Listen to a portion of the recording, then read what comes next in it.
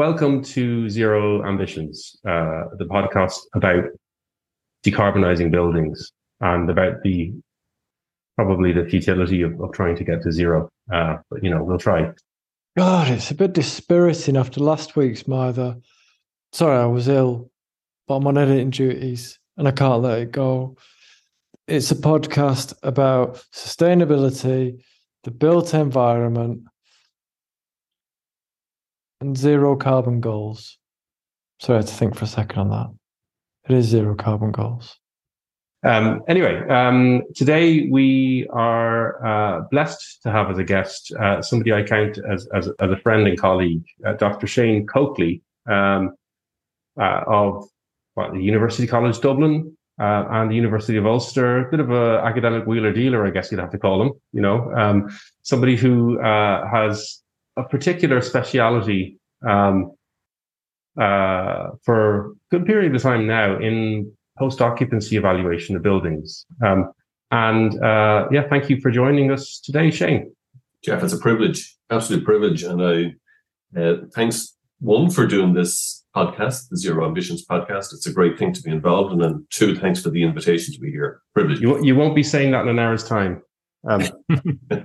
So the reason we wanted to have you on, myself and Alex were talking about this. It's Alex and myself today. Dan is under the weather, so he's been given a day pass, or whatever.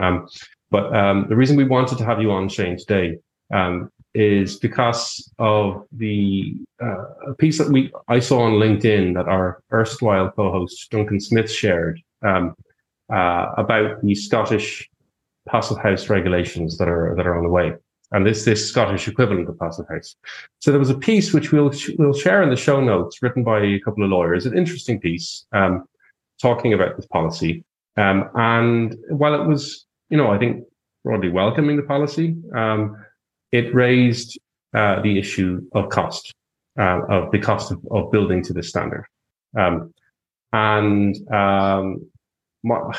without wanting to be too curmudgeonly about this, I kind of had that feeling of, here we go again, because we've been down this path many times over the years, dealing with costs and dealing with a focus on construction costs specifically. Now, I'm not talking about getting into the realm of a cost benefit analysis where you're talking about justifying extra costs upfront on the basis of reduced running costs and other kind of benefits over time.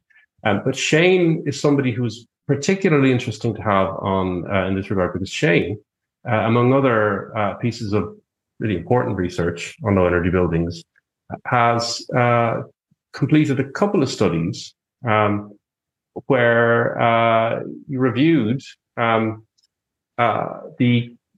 in detail the cost of building to the passive house standard against the cost of building to building regulations. I don't know. I guess the first thing to probably do is talk about the earlier of the studies. There was one done on a project in Enniscorthy. Alex, you jump in there, Alex.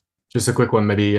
If Shane, you could introduce yourself. I'm sorry, Jesus Christ. Yeah. I'm getting ahead of myself. Yeah. Shane, tell us who you are. Yeah, and why you're here. Well, why I'm here, I don't know. We'll see as time evolves. The interview progresses. Yeah.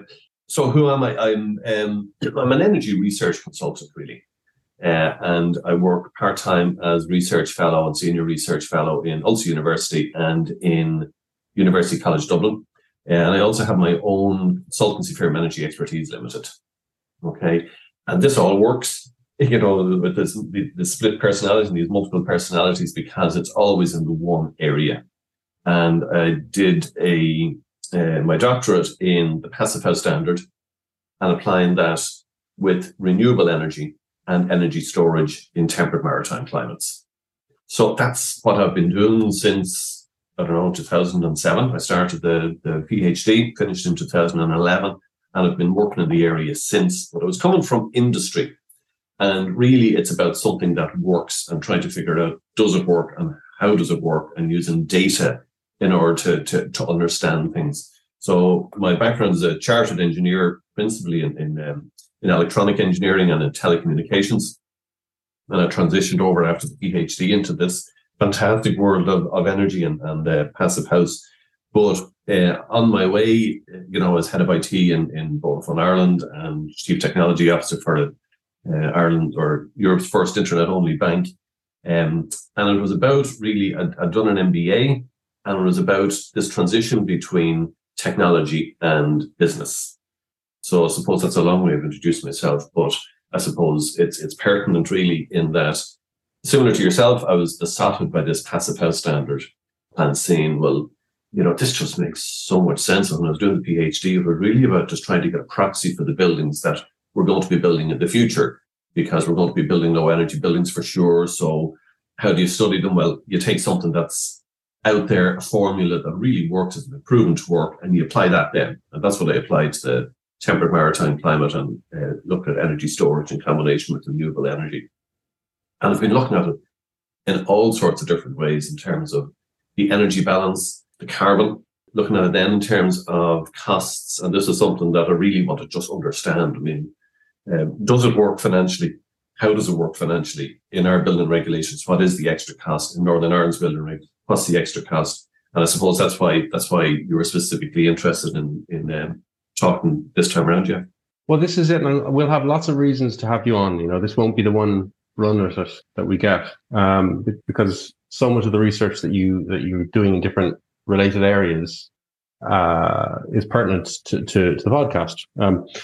But it's this particular issue. I just feel that the issue of construction cost needs to be tackled, and getting people to share the level of detail, kind of fully costed figures on buildings to passive house standard, for instance, and finding otherwise identical homes. That's a really tricky part, because people often don't compare apples. It's like I remember when we were lobbying for the Dún Laoghaire Up Down policy, Mark Keenan in the Irish Independent, I think it was, and Tom Halpin, Tom Parlin, forgive me, Tom Parlin in the Construction Industry Federation,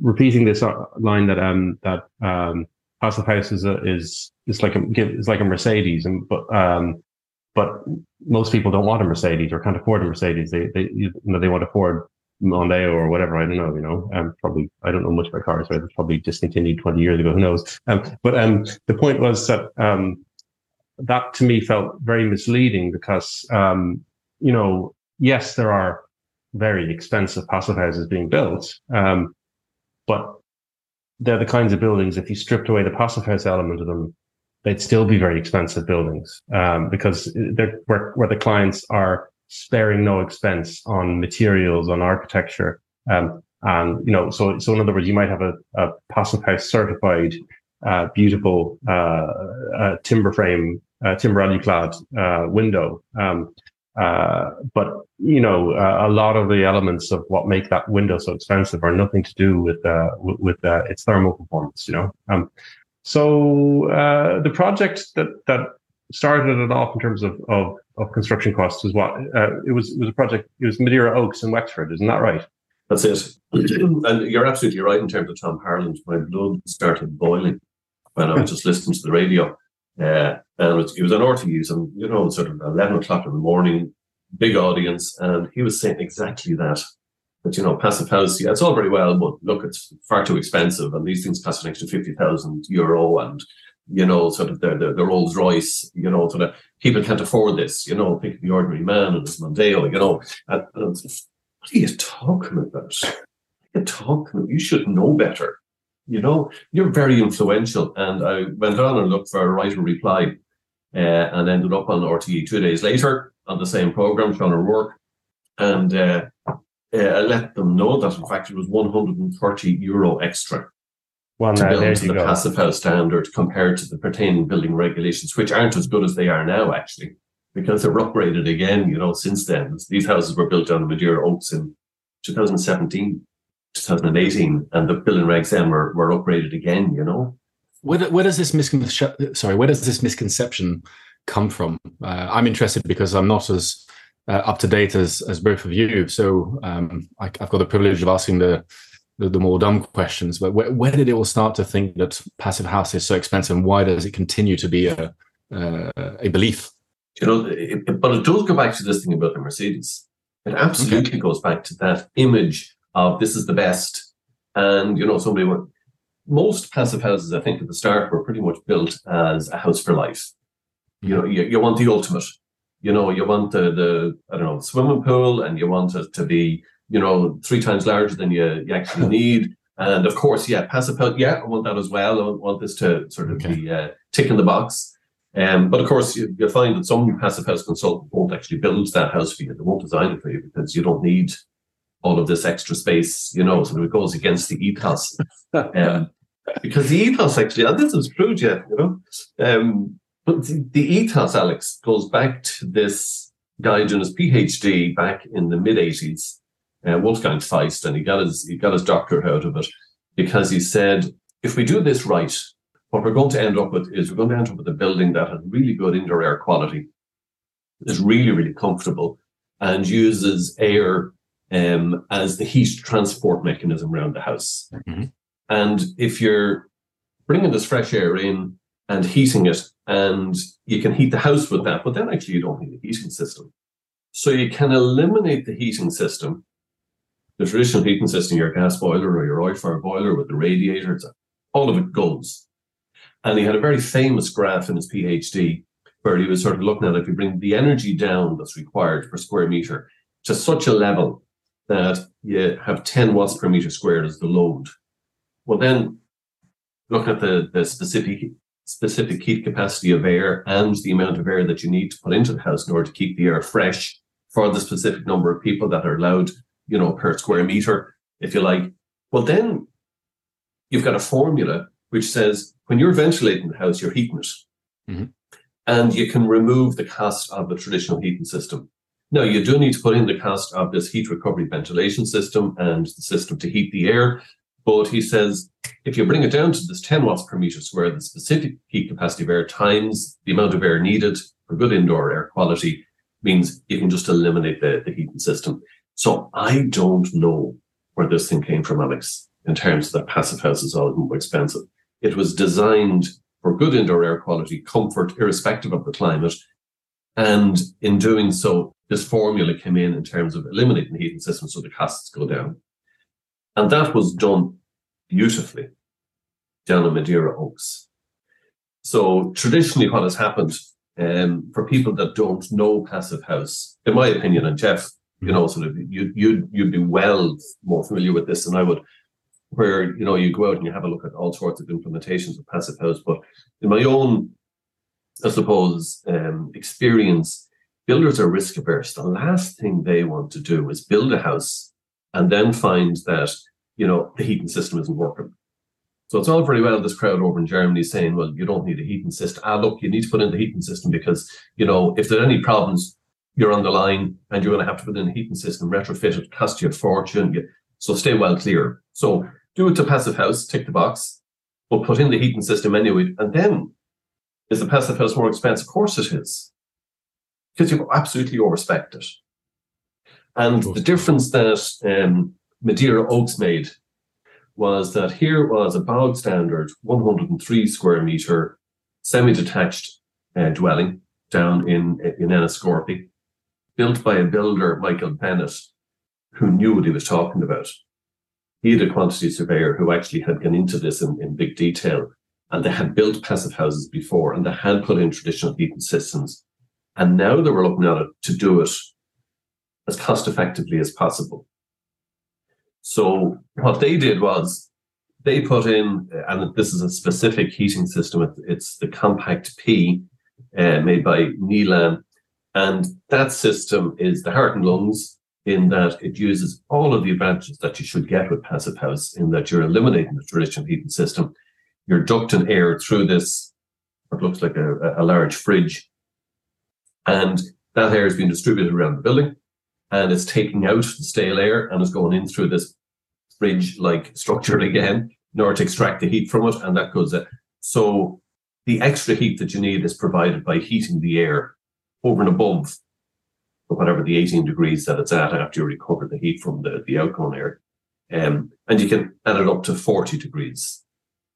Because So the heat 40 pump, degrees is an the air. exhaust heat pump effectively. And they did it in a very, very, you know the system, Jeff. They did it in a really cute way, in that what they said was, when the outgoing air is warm, you extract the last bit of heat from that. And you use the exhaust air as your source for heating. And that does for domestic hot water, and it does it for the air that's transported around the house as well. So they've extracted it. It's customized for a passive house. And if you use that formula, what the lads found was, sure, they had to put in, and this is compared to the previous building rate, sure, they had to put in extra money in windows, and they had to put in extra money in the thermal envelope, and they had to do more insulation, and the substructure had to be insulated better, you know, the foundations. But they could save money in terms of the ventilation and heating. So this box, replacing the traditional heating system, and they also saved money. And this is where I suppose they knew what they were talking about. They said, look, if we don't have to put an oil tank out in the garden and pipe it in, and then put piping around the house for radiators from the boiler, and if we eliminate, well, you can't have you can, but you don't want to have a stove in a passive house, just overheats. So they said, well, if we can get rid of the fire, well, then we can get rid of the chimney. And then our bill is much simpler. So you save money on first fix and second fix and all that messing. And you build it quicker, because people don't have to wait for the plaster to dry, or for the, you know, sort of the first and second fix. It extends the period, which means that you don't need the scaffolding for as long. You don't need insurance for as long. You don't need all these overheads, which the quantity surveyors call prelims. So you're saving money on that. And when you add up all the pluses and negatives associated with building this house to the passive house standard compared to the prevailing building regulations, the difference was €130. Wow. Done. There's your formula.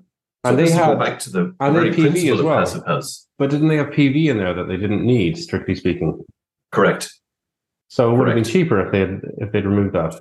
No, I didn't. Yeah, I didn't include. Oh, you didn't count PV that. in the, Oh, you didn't in the count. cost Okay, so calculations. okay. I shouldn't be asking for too much. 130 quid, I think we can manage. Yeah, Honestly, you know. but do you know the difference? They were able to do that because they knew what they were at. They built before to the passive house standard. They trusted it. Yeah. And that's the difference. If we're looking to move the whole industry towards passive house, like touch wood, the will over in Scotland, there's going to be resistance, there's going to be fear, there's going to be anxiety. And they're right to fear this, because it will cost them more, because they don't know what they're doing and they have to pay for their education. Michael Bennett is what I don't know if this term is universal or if it's just Irish, but he's cute, you know, as builders go. And I mean that in the best possible way. He's just, you know, he's got this astuteness to him.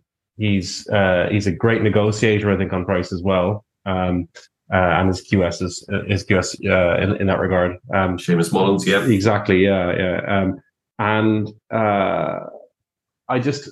I think what makes him such a kind of jarring and interesting example is that he's like, you know, he's the antithesis of what you'd expect as a kind of he doesn't come across like a tree hugger, you know, like he's upstanding man in the community in Wexford. He was the local Construction Industry Federation rep. He, you know, involved in the Chamber of Commerce and all this kind of stuff, you know. So to have this kind of message coming from somebody who seems like one of them is even harder to kind of to get rid of, you know, I think in some ways, you know. But those figures are just extraordinary. And of course, the question here is the key thing you're saying is that this was against the 2011 version of the Irish building regulations, which were pretty progressive compared to some other markets. Because the other thing, a pet hate of mine when people talk about extra costs, is that they don't talk about what they're actually in detail, what they're comparing against. You know, we had in our building regulations at the time a requirement to make them 60% more energy efficient than the 2005 standard. And that meant things like, there was also a mandatory renewable energy target. It was 10 kilowatt hours per square meter per annum at the time. and air tightness testing was required, and so on. So that meant that a lot of the kind of costs that would have been required to build to Passive House were kind of baked in, maybe spent in the wrong places in perhaps, but they were baked in anyway. So the second study, this the Northern Irish one that you did, that's more recent, and that was framed against what, less ambitious regulations? Yeah, that was a challenge. That was a challenge. And if you look actually at what happened in the building regulations, so it went from a 60% improvement over 40% improvement. And then the last iteration of the building regulations went to a 70% improvement. And then actually, so these are the current building reg, then you're actually at the same level of insulation as is required in a passive house. So all the people that were lobbying to get, their kit in, the insulation, the windows, the heat pump, the PV, this was all baked into the building regulations. But now actually you're in a situation where, exactly as you're saying, you've spent the money anyway on the kit. The differentiator now is eliminating thermal bridges, which just is a bit of design, and making it airtight, which is a very small bit of product, but again is about design and it's about build quality. Yeah. So what you find is the formula now is, to build a house, you put in this level of insulation. That's the same as passive house. The only delta really is the knowledge. And who lobbies for that? You've got all the kit manufacturers lobbying in order to get their kit sold and bedded into the building. Who lobbies to increase the building regulations or in terms of quality? Nobody. Nobody wants to take this on. It's just giving them a stick to beat themselves with. And that's where the likes of yourself, that's where the likes of the Passive House Association of Ireland, that's where, and you've got people who are thought leaders in DIT and UCD and, the college is sort of saying, guys, look, wake up.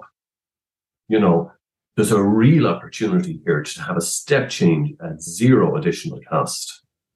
And the benefits are multiple. And I mean, sorry, Alex.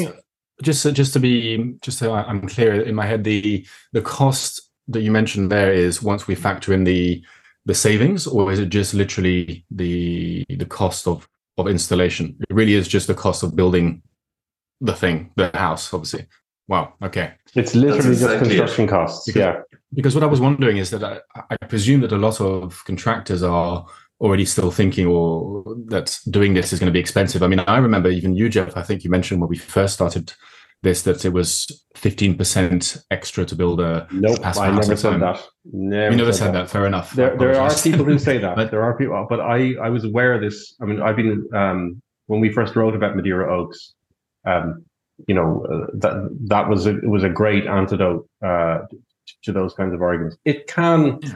Look, the cost question is a tricky one, because for all the kind of reasons that we've just been discussing, it can cost a lot more. It can, but if you know what you're doing, and if you're brave about it, it needn't cost anything extra at all. And I should say as well, the other dimension that we haven't taken account of with Madeira Oaks, what Michael Bennett did in that case, he had a phase of these homes that were built, planning secured for them, built to the building regulations, right? With all the kit in required to comply with the building regulations. So they had the stove, the boiler, the radiators downstairs and upstairs. Not many of them, I don't think, but some radiators downstairs and upstairs.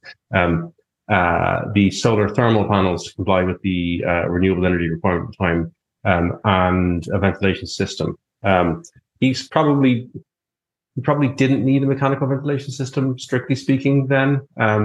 But you're on hiding to nothing when you build low energy buildings and don't put one in. He would have known that you'd have too many callbacks if he relied on natural ventilation, which would have been cheaper for him to build. So he was already building slightly better than it's possible to build, because I guess he didn't want the hassle of people complaining about condensation problems in the homes. Now with the regulations, you're effectively required to do mechanical ventilation in Ireland under the new regs. But the point was that the missing ingredient here is what he did was he took those designs and then switched that preordained design to Passive House. What he didn't do was go back to the drawing board, because he didn't want to go back to planning, I guess, And I mean, the software PHPP, I don't think it could be just a poor translation. I don't know, but I don't think it is. It's called the Passive House Planning Package, right? And I think there's something in that. In other words, what you have to do to get this stuff right for first principles, and consequently to help reduce costs, is consider it from first principles. So what that means in this case, for instance, is to think about the form factor. Think about the surface area to volume ratio of the building. If you were designing those buildings from inception as passive houses, while you have other concerns, of course, you can't just aim to meet this target and not think about the utility of the building or the nature of the site and so on. Like you're not going to have tiny north-facing windows if you've got a great view to the north. Those kinds of considerations have to come into it as well. You would be making the building more compact, or you would be trying to make the building more compact if you're designing it as a passive house, because it's because it's easier to meet the targets in passive house if it's more compact, right? So consequently, that means less materials. It means less surface area of wall, roof, or whatever, compared to the volume that you need into the internal floor area. I think my point is, I think you could. I mean, they're pretty compact houses, Madeira Oaks, to be fair, but I think they could have, the costs could have been brought lower potentially if it had been brought in from inception. For sure. The form factor was good. They didn't have dormer windows. So that they were actually starting in an all right place. Yeah, but you're right. If you were starting out from scratch with the intention of building to the passive house standard, you could do it cheaper. You could do it cuter. Now, in fairness, what he's done is he just took what he had in plan and permission and went and implemented the passive house way. But equally, he was conscious when he was building it that he wanted to reduce costs, and I think he did that really well. And then the question is, if you did start off with a clean slate, what could you do? And so I was working in Ulster University in Northern Ireland, and I was doing some work with a number of companies up there that are in the passive house space. Satanic Construction being one, Paul McAllister Architects. Did you say Satanic Construction or Satanic Construction? Well, Mark Rubin wouldn't thank you for that. Satanic Construction. No, it just sounded like that. It genuinely did. Thank you. Satanic Construction, Mark Rubin and Paul McAllister Architects, both of them sort of strong in the passive house space. Gareth Quinn, from his own company, GP Developments. And these were companies that were sort of saying, well, how do we make this work in Northern Ireland? So we took the formula of the Compact P, the building regulations in the south, and we applied that to a 3-bed semi in Northern Ireland of very similar structure as the one that was down in Madeira Oaks, because these lads are well used to building those houses. And the question is, how do you tweak it? How do you improve it? How do you get this passive house to work financially? And we tried everything. But this was 3 years ago, and the building regulations were different. And the building regulations were poor. Mm. They were worse than our building regulations that we had upgraded to get to the. Well, they'd no government. And that's what they were starting there, and that was fine. But when we applied all these principles and we upgraded the insulation and we did the thermal bridging and detailing and put in the passive house certified products, we brought it to £5,088 more expensive to build a 3-bed, 104 square metre semi-detached house in Northern Ireland to the building regulations that were prevailing right up to April of last year. Amazing. So, the extra cost was only just over £5,000. But when we did that, we said, but the building regulations are going to change. They're going to have to change. Mm. And there was work underway at the time. And we said that the most likely is that the building regulations from England would be deployed. So we did the analysis for that as well. And I said, if the legs are cut from under us in the middle of this and you move to the new building regulations, how much extra would it cost then? And we come up with this figure of £1,984. And when you say we came, that's not just, just to be clear about what you mean by when we came up with this figure. This is not you just, plucking something out of thin air, This was a 5-month project. With a quantity surveyor. Where you've got architects. We brought in Thomas O'Leary as well from Passive House Academy and Moss Art, actually. We had the builder. We had Gareth Quinn working on it as well in terms of developer. And we brought in a quantity surveyor. So this was a very considered project team in terms of extracting the last that we possibly could in terms of any advantage that the Passive House would bring. And here was a guy costing it and coming back and said, this is where you're at, lads. And we were going back again to sort of say, well, where can we shave off another bit? And how can we bring it down? So the quantity surveyor, the chartered surveyor, came up with this figure with me. Now, look, I've got an MBA. I'm not shy in terms of figures. I'm numerate, an engineer. Yeah. But this is something that's specific, a specific skill. And when we did it with him, I thought, wow, we're really onto something here. That even in the context of poor building regulations, the cost is marginal. Yeah. And this is going back to your point, Alex. These, again, are just purely costs. The benefits, if you build to the Passive House standard compared to the prevailing building regulations now, and particularly the previous ones, are massive. And that was the subject of another paper where we quantified those. And I know that Jeff doesn't particularly want to get into that. No, it's not that I don't want to. My fear is when something like this comes along, when a debate like this comes along, right, about a policy to try and make the build Passive House, whatever, we get sucked into too quickly into talking about justifying an increase in cost, right? In order to unlock a benefit, right? And if you make it all about the benefits, it's like you're conceding the point on cost.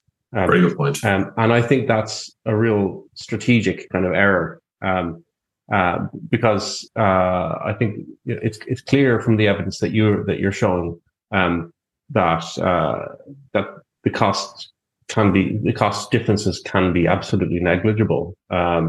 And I mean, the other thing when you talk about quantity surveyors, it's really interesting here is that this is one of the, without wanting to malign a whole profession, it's one of the stumbling blocks that you hear routinely raised in the context of stifling low energy building or sustainable building, finding QSs who won't immediately recoil when you propose doing something different. Seeing massive cost inflation as a consequence, that can be really tricky. There are some. I know a couple of QSs who I wouldn't say they've kind of drunk the Passive House Kool-Aid or anything like that. It's not about that. It's that they've been really diligent and interested enough in looking at alternatives that they have not just relied on, I guess, on the information that they know more. And don't get me wrong, there's lots of fantastic QSs out there, I suppose. But it's that thing of dealing with the unknown. In this case, did you get the sense that the QS was involved in this project had drunk the Kool-Aid, or were they agnostic? He was a great guy because he was talking about the numbers. Yeah. And he crunched the numbers. That's your design grant. That's the cost. And then we were recoiling and saying, God, we have to do better. And how do we do better? And so this iterative design process worked really well. But just to be clear, I worked with the QS as well so Seamus Mullins was the QS for Michael Bennett. Yeah. But for that analysis, I brought in another QS from Waterford Institute of Technology at the time to go through the numbers. I said, are we right here? Is this, are we on the money here? Is this correct? And he signed off on it as well. Sort of the QS, like he calls himself I don't know what the difference is, a chartered surveyor in Northern Ireland. I don't know what the difference is between the QS and the chartered surveyor. I mean, I think they're all chartered. We have SCSI in the Republic, the Society of Chartered Surveyors of Ireland, I think it is, isn't it? Just. But anyway, they were doing the same job. There were the figures guys for the build, and both of them were happy and signed off and sort of said, yeah, those figures are correct. So I mean, it goes back to the point that you're making, Jeff. Let's not dilute it. There are so many benefits, multiple benefits, financial, software benefits, health benefits, economic benefits. If you're just looking at costs, the costs stack up. Yeah, because zero compared to the building regulations in the south, and the extra cost really that was coming in for the building regulations in the north is because you had to put in PV if you were to comply with the 2012 SAP regulations. So again, to comply with the regs, you had to have PV. We didn't have PV in terms of our solution before that, but still, look, take the hit. It was coming in at £2,000 extra, 1,984 minimum.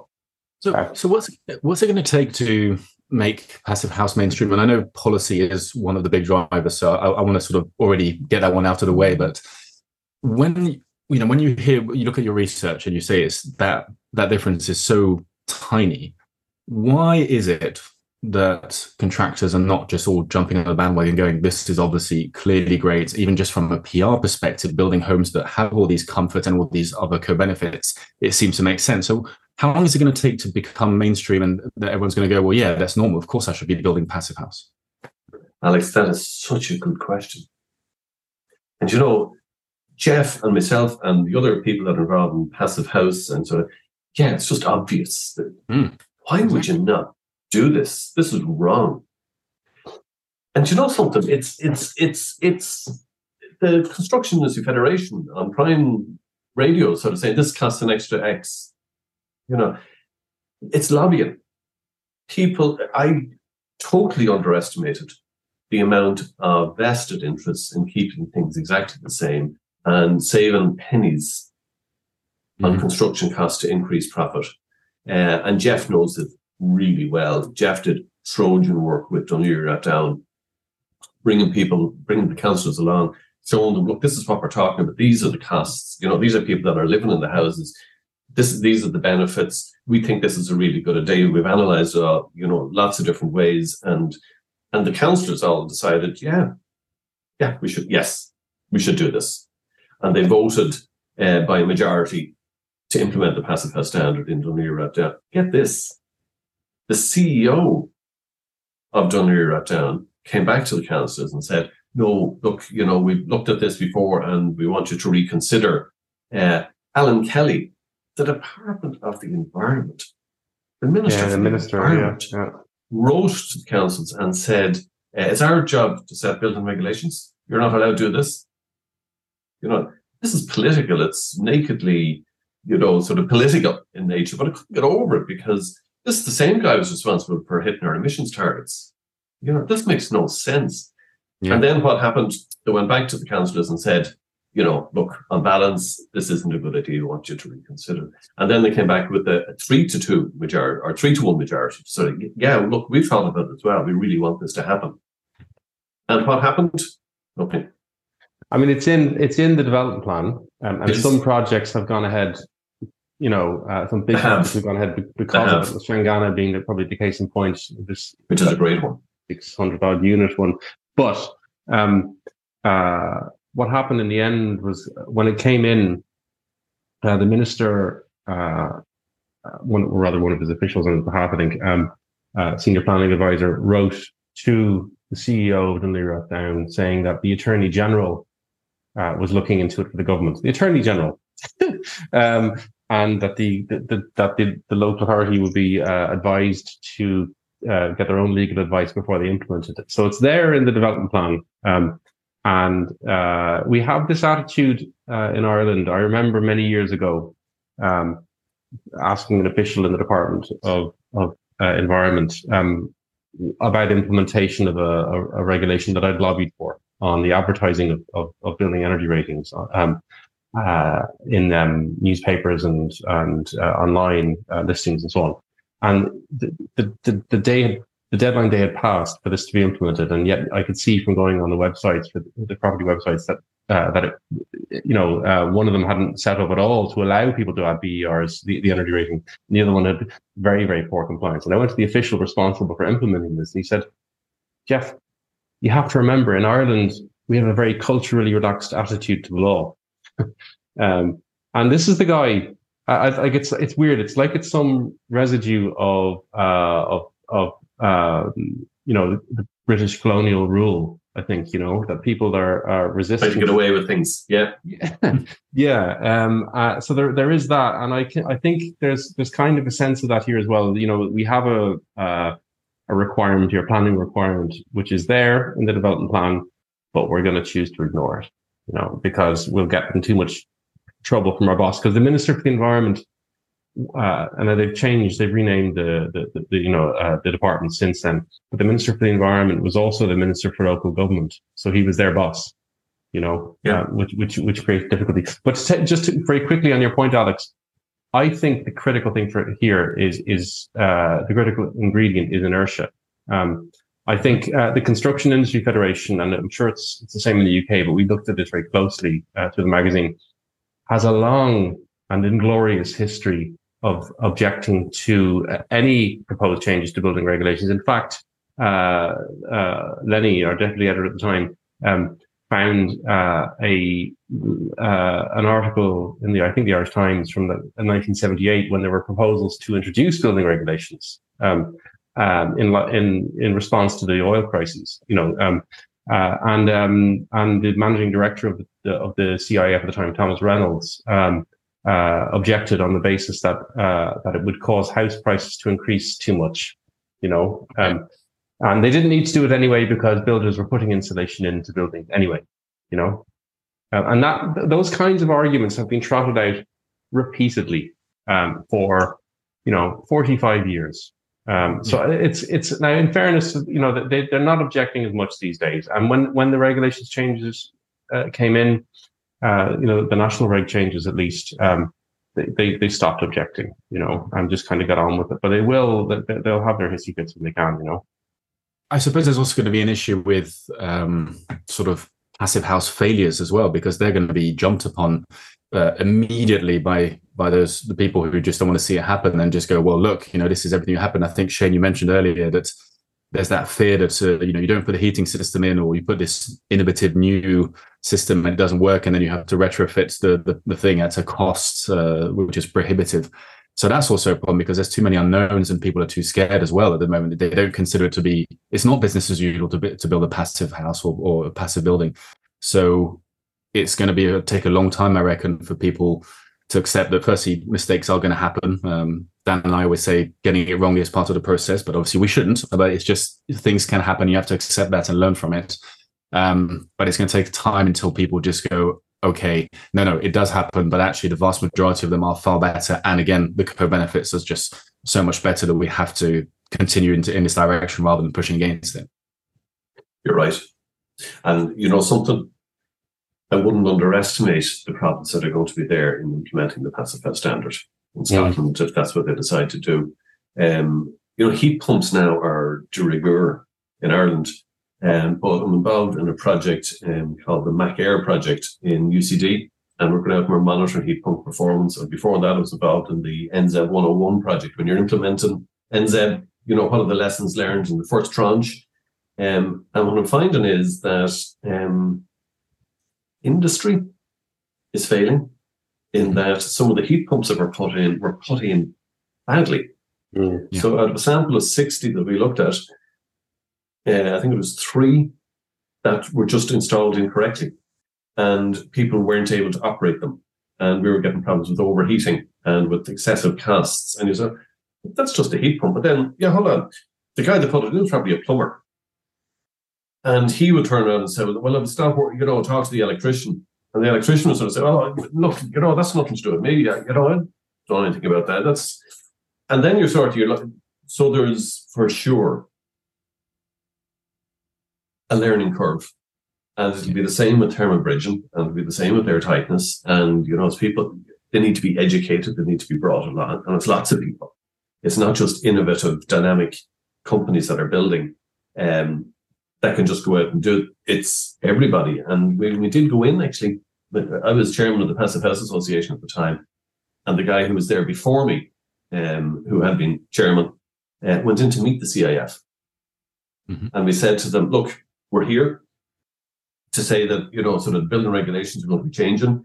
It's obvious that it's going to go to really low energy in the future. The Energy Performance of Buildings Directives, there's a trajectory there. We'd love to work with you about a strategy, and they were working on a strategy at the time to try and see what needs to change in order to embed this, because it's going to happen. It's just a question of when. And they said, no, thanks. And we were sort of saying, well, he says, look, we'll build to the building regulations, but only to the building regulations. We're not going to be building to, this extraneous standard or, so our strategy is to build to the building regulations, and that's it. And if it's changed, well, then we'll change. But we're not going to be adopting this earlier or trying to drive it. And I think what he was thinking was he's protecting his members, that would have to go out and spend money, that would be taking on extra risk as they're moving towards this low energy skill set that they need, and taking on responsibility if the thing isn't working. And you were saying, well, why isn't it? It makes so much sense. But as Jeff was saying, it's inertia and it's fear and it's money and it's vested interest and it's lobbying. I think with the CIF too, obviously this won't mean that much necessarily to many of our UK listeners, but they're in a kind of strange position because a significant constituent part of the CIF is the Irish Home Builders Association, who have very different interests to a normal contractor, like a developer builder who's, acquiring land and then building, would have a different perspective on this to a builder who's just like a hired gun, and it brings me actually to a point, the other element that I didn't want to concede on this cost issue, which we was originally a conversation I had with Professor Tom Dunn, who was the head of the School of Construction Economics at what was then Dublin Institute of Technology, now TU Dublin, and a former head of the Society of Chartered Surveyors Ireland as well. So many years ago, when we were lobbying for higher energy standards in North Dublin, Dingle, we were facing these arguments about cost. And I got talking to Tom, and he said, actually, it's a nonsense because even if construction costs are higher, even if they're a lot more than the €130 that Shane is getting, or 1,500 quid or whatever it was in Northern Ireland, that does not mean that total development costs increase. Because the way any developer working, if you have a requirement, if it is mandatory, this is one of the reasons why it's important to lock these things into building regulations, to build to a certain level. Anyone who's looking to bid to buy land and to build homes, what they do is they work out what they think they're going to be able to sell the buildings for or rent them out for. They work out what kind of profit margin they're willing to accept. They work out what they think it's going to cost to build them based on the building regulations, or they could choose to build to a higher standard if they felt they wanted to. And what's left is what they're able to bid for the land. Now, if the problem is, if you end up proposing something, if a builder wants to build something that's going to cost a lot more than building regulations, unless they're convinced they're going to be able to attract a premium for them from buyers, they're going to have to bid less for the land. So land prices increase and construction quality decreases. Basically, that's the problem. What you need is to enshrine it in building regulations to level the playing field, and the builder who can find the Michael Bennett's of this world, who will find the cutest, best way of building.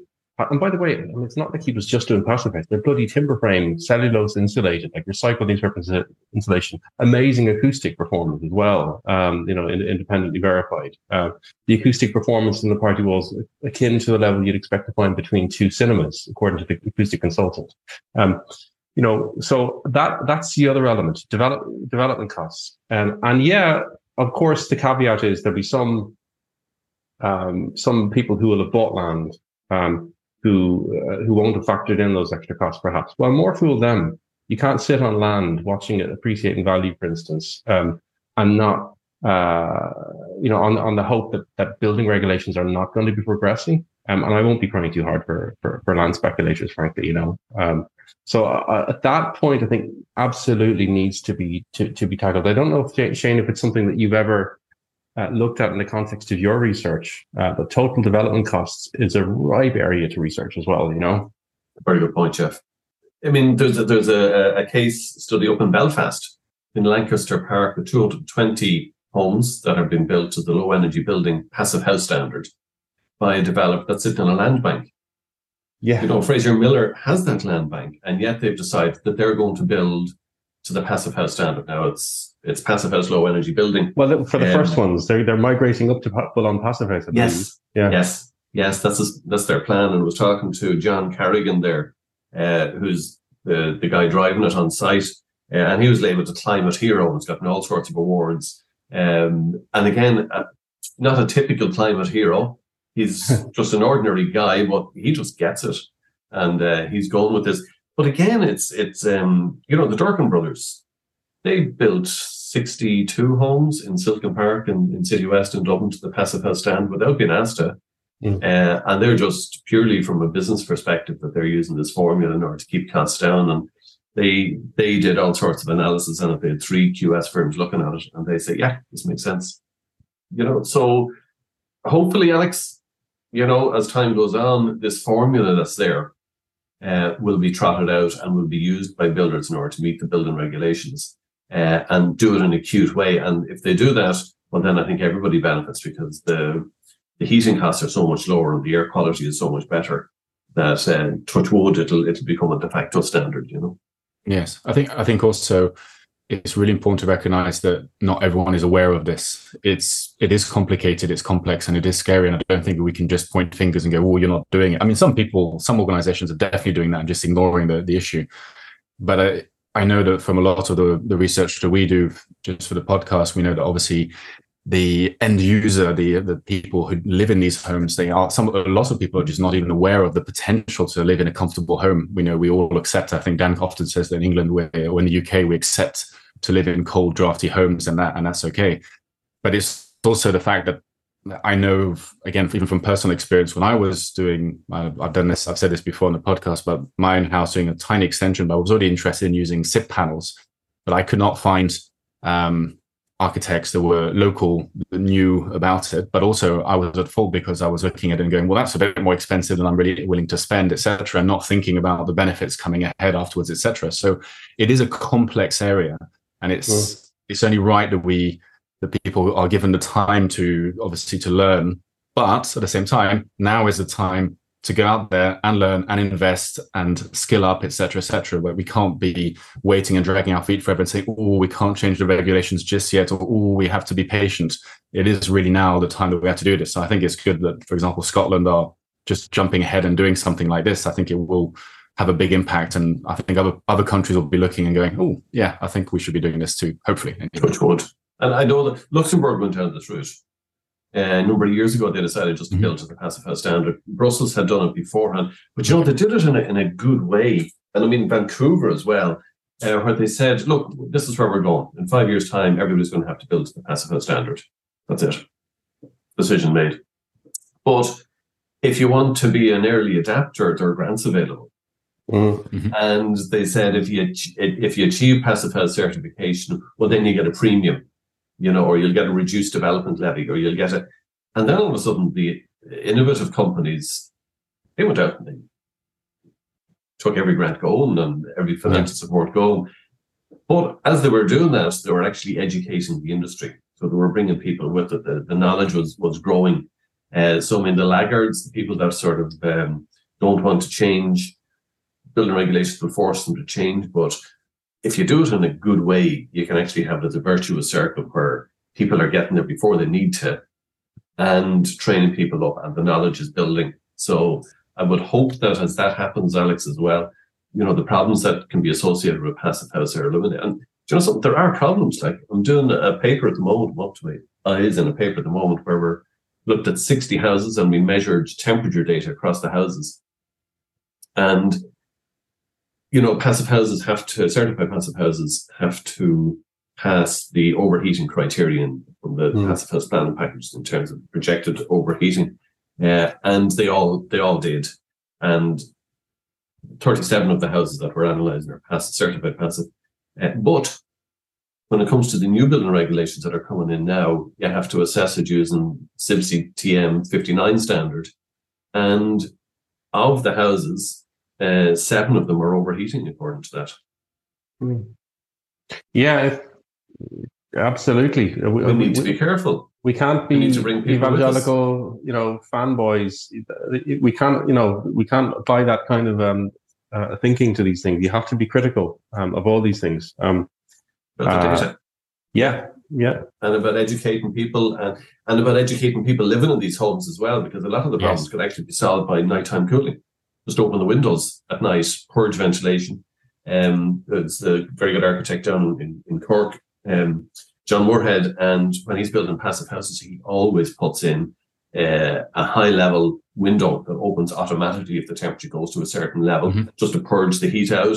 Yeah, these are simple things, but we just need to know about them. I know that the passive house certifiers in the UK a few years ago on this specific issue tried to reach some sort of an agreement whereby they'd be advising people. I think they were even talking about not certifying buildings unless, because the threshold is 10% of the year above 20, no more than 10% of the year above 25 degrees is what you're permitted.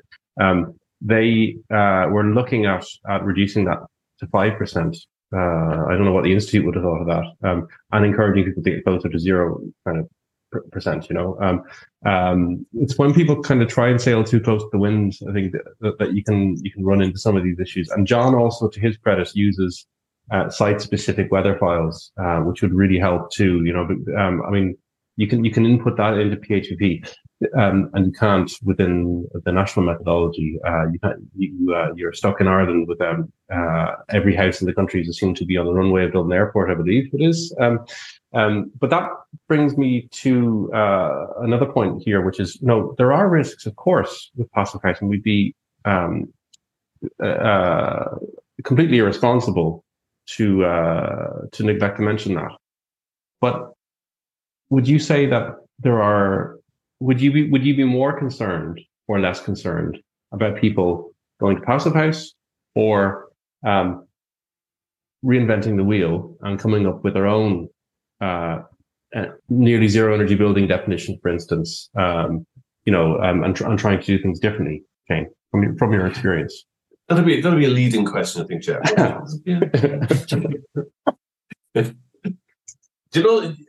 And that's why I love the passive house formula, because it's tried and tested and has been out there, and you know what you're dealing with, and you know that they can overheat, and you know that you're going to have to get the ventilation right because they're airtight, and all of these problems have been come across before. And even as we're implementing it here, there are studies in the UK in terms of the extent of the overheating that you need to be aware of. Yeah. And indeed in Scotland as well, there's a number of papers about overheating in Scottish passive houses. But you have to follow the data, and you have to sort of say, well, if that's the formula, well then where is it wrong, and the formula isn't good when it comes to overheating. This is what the data is saying to me. Okay. That individual rooms overheat much more than dwellings as a whole overheat. And the passive house looks at the dwelling as one zone. Yeah. And I don't really care if it says 10% or 5%. Yeah. Actually, the problem is individual rooms overheating. Yeah. And specifically what I'm saying is lots of bedrooms overheating. Okay. Because typically they're upstairs and you don't get cross ventilation. That can be an issue. So we just need to be careful as we go down the route. But the great thing about following science is other people have been there. It's about the data. Learn from the implementations, adapt, improve, out again. Fantastic. Yeah, well, that's very it's a great note to end on, Shane. Actually, we will definitely have you back. You haven't disgraced yourself this time. Got away with it again. Good. I'll find you out one of these days. No, it's a pleasure, Jeff, and thanks so much for the invitation. It's a real pleasure to talk with you, Alex, and I just love your cutting to the chase. And so but hold on, what about this question? And you're talking to Jeff and myself, who've been immersed in this, it's just fantastic to have that clarity and that groundedness. Thank you. That's what I enjoy. Is I know you guys just know so much that I can just really ask the questions and get you guys to make it as simple as possible. I think that's a really great way to have that conversation. But yeah, thank you so much for taking us through that. I was just really loving just listening in, really, basically. I think I'll go back and listen to the podcast again once we publish it. Shane, is there anything you'd like us to flag? Anything to promote? Any websites? Anything? I mean, you're a hired gun, obviously, with your own consultancy, separately from the university work. No, thanks for that, Jeff. Do you know the way I'm sort of looking at my own contribution? Everybody wants to make a contribution. As I get older, I just want to cut to the chase and try and make a contribution. And the area that I'm seeing that there is a gap at the moment is in really understanding buildings. And thanks to yourself, being introduced to the guys behind the BUS methodology. Oh, yeah. When I'm writing this paper now on overheating on 50 dwellings throughout Ireland and finding that 7 of them were overheating, that's according to the CIBSE standard. And then according to the World Health Organization standard 24, there's another answer. And then there's another answer again when it comes to the passive. But you know something? If you go out and you ask people, that's really where it's at. Imagine that, having the audacity to actually speak to the great unwashed. My God. What do you want? Don't do that. Oh, God. Be careful. You might find out something, actually, Yeah. Get out. You don't deserve to be in a passive house. Come on, out. The passive house is there to solve their problem. And if they think they've got a problem, then they've got a problem. And you do get some people complaining that it's too cold in a passive house. Yeah. No, then you ask them in terms of, well, what do you spend in terms of your heating? And they're spending nothing because, it's supposed to be a passive house and the heating isn't on. But equally, you are getting people saying it's too warm. And yet, the couch beside them, there was a person sort of saying, no, this is finally a comfortable house.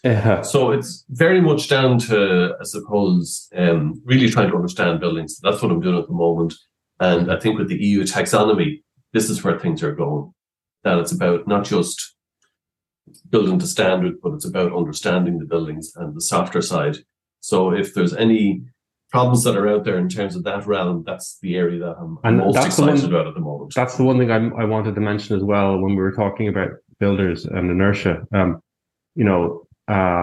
Thing that's going to change all of this is, and I know I'm hearing stories of CEOs of CEO of one of the biggest developers in Ireland the other day, talking about saying to a consultant,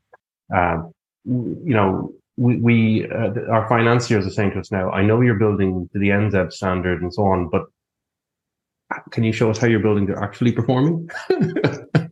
So that change, there's great hope to be found in that. Listen, Shane, though, thank you so much for coming on. What's left to say, I suppose, Dan usually does this bit, Alex. I don't know if you want to take over from him. What do we want people to do? Oh, yeah. All this kind of the toxic positivity bit. So and subscribe to the podcast, only 5-star reviews are permitted. And only positive comments, please, as well. Only positive comments. Yeah, exactly. And yeah, talk to us about, if you've got things to throw at us for the magazine, for Passive House Plus, by all means, reach out, be it stories or advertising or whatever. Subscribe, join ACAN, join the Passive House Association of Ireland while you're at it, actually. That's worth mentioning. The AECB, there's any number of entities, and talk to us about our consultancy, Zero Ambitions Partners. Thank you very much.